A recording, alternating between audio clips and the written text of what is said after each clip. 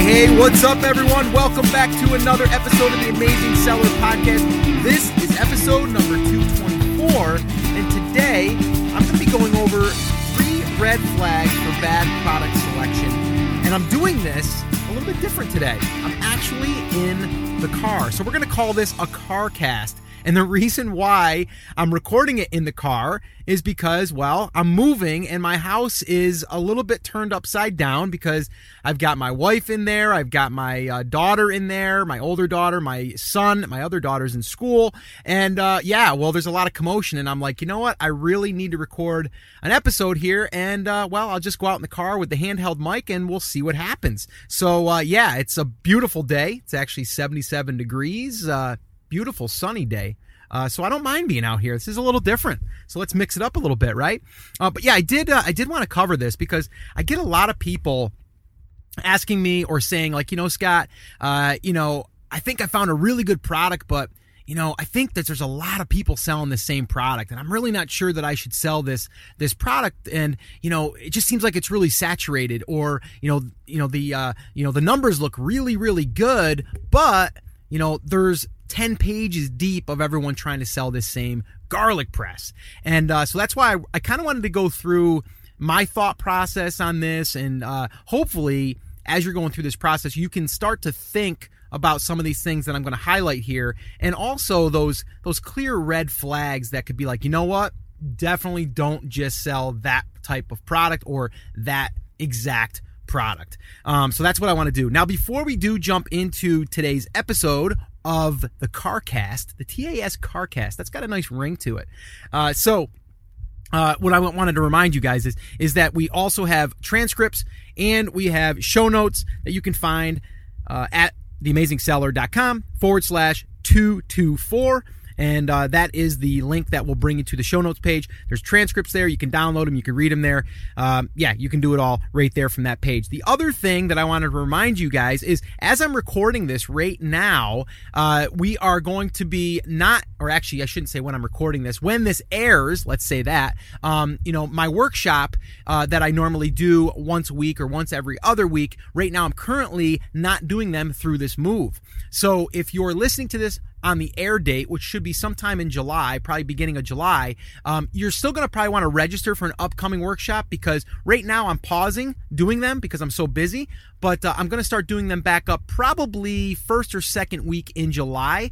But just register at the page to be notified, and and you'll also see the date and stuff, theamazingseller.com/workshop, and you can find out when the upcoming workshop is. And that workshop, really, if you guys are brand new, probably don't know what that is, it's actually where I walk you through the 5 phases for launching your first product. So if you want to have me show you how to do that and kind of what I've done and what other people have done, definitely check that out. We also do live Q&A and all of that good stuff. And the last thing I want to remind you guys is about our TAS Facebook group, which is absolutely amazing. You guys know that.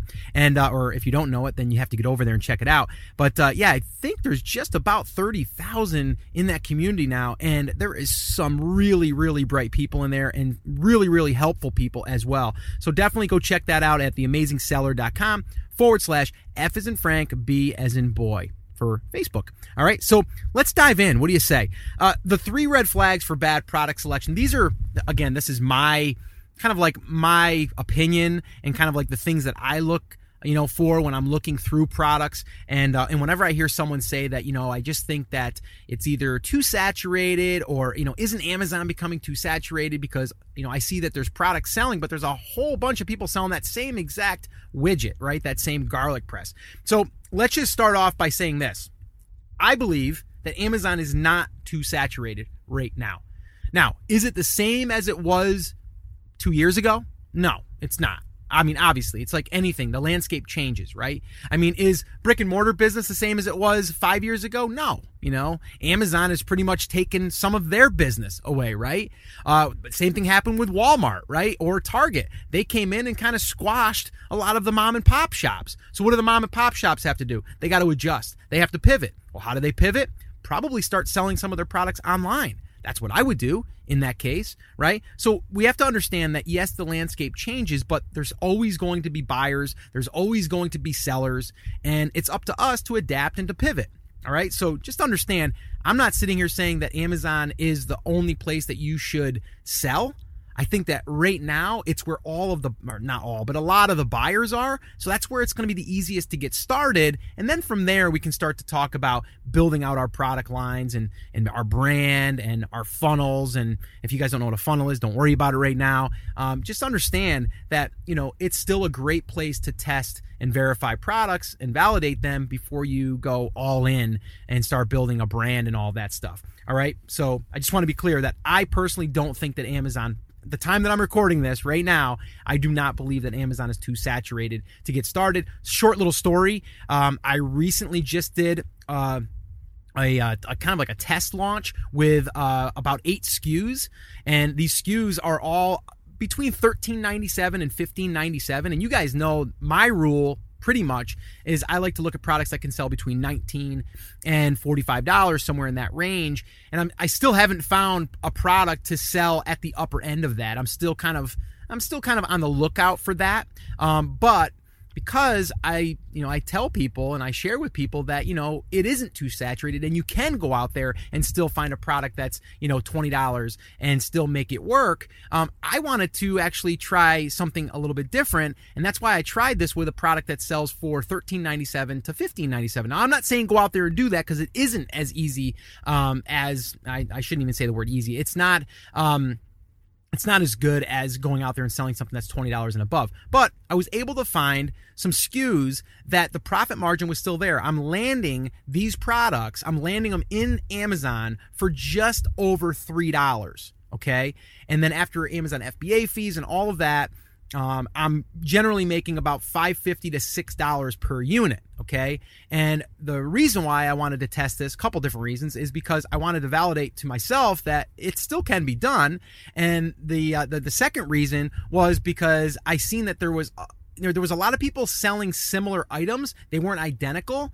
And I also seen that they were selling, but the listings were really weak. And I thought I could do a better job. And we have, and as I'm recording this right now, we're right around Father's Day. And because we're right around Father's Day, there's a lot of people buying these types of items for gifts. All right. So because of that, we've had some really good days. And I'll just give you one of the days recently was yesterday. And we had 110 units sold. And all these products sell for $13.97 or less. Actually, there's one that sells for $10.97, but that one only cost us $1.50 to land.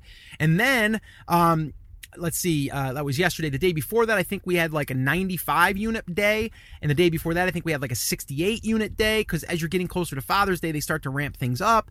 And again, these sales are going to drop after Father's Day, but I still think that we're going to level out. And when I launched these products, I said, if we can just sell 5 a day, and it's easy to do with not hardly any pay per click, and you're making $6 a unit, like who wouldn't do that if you can launch 8, 10, 12 different SKUs, right?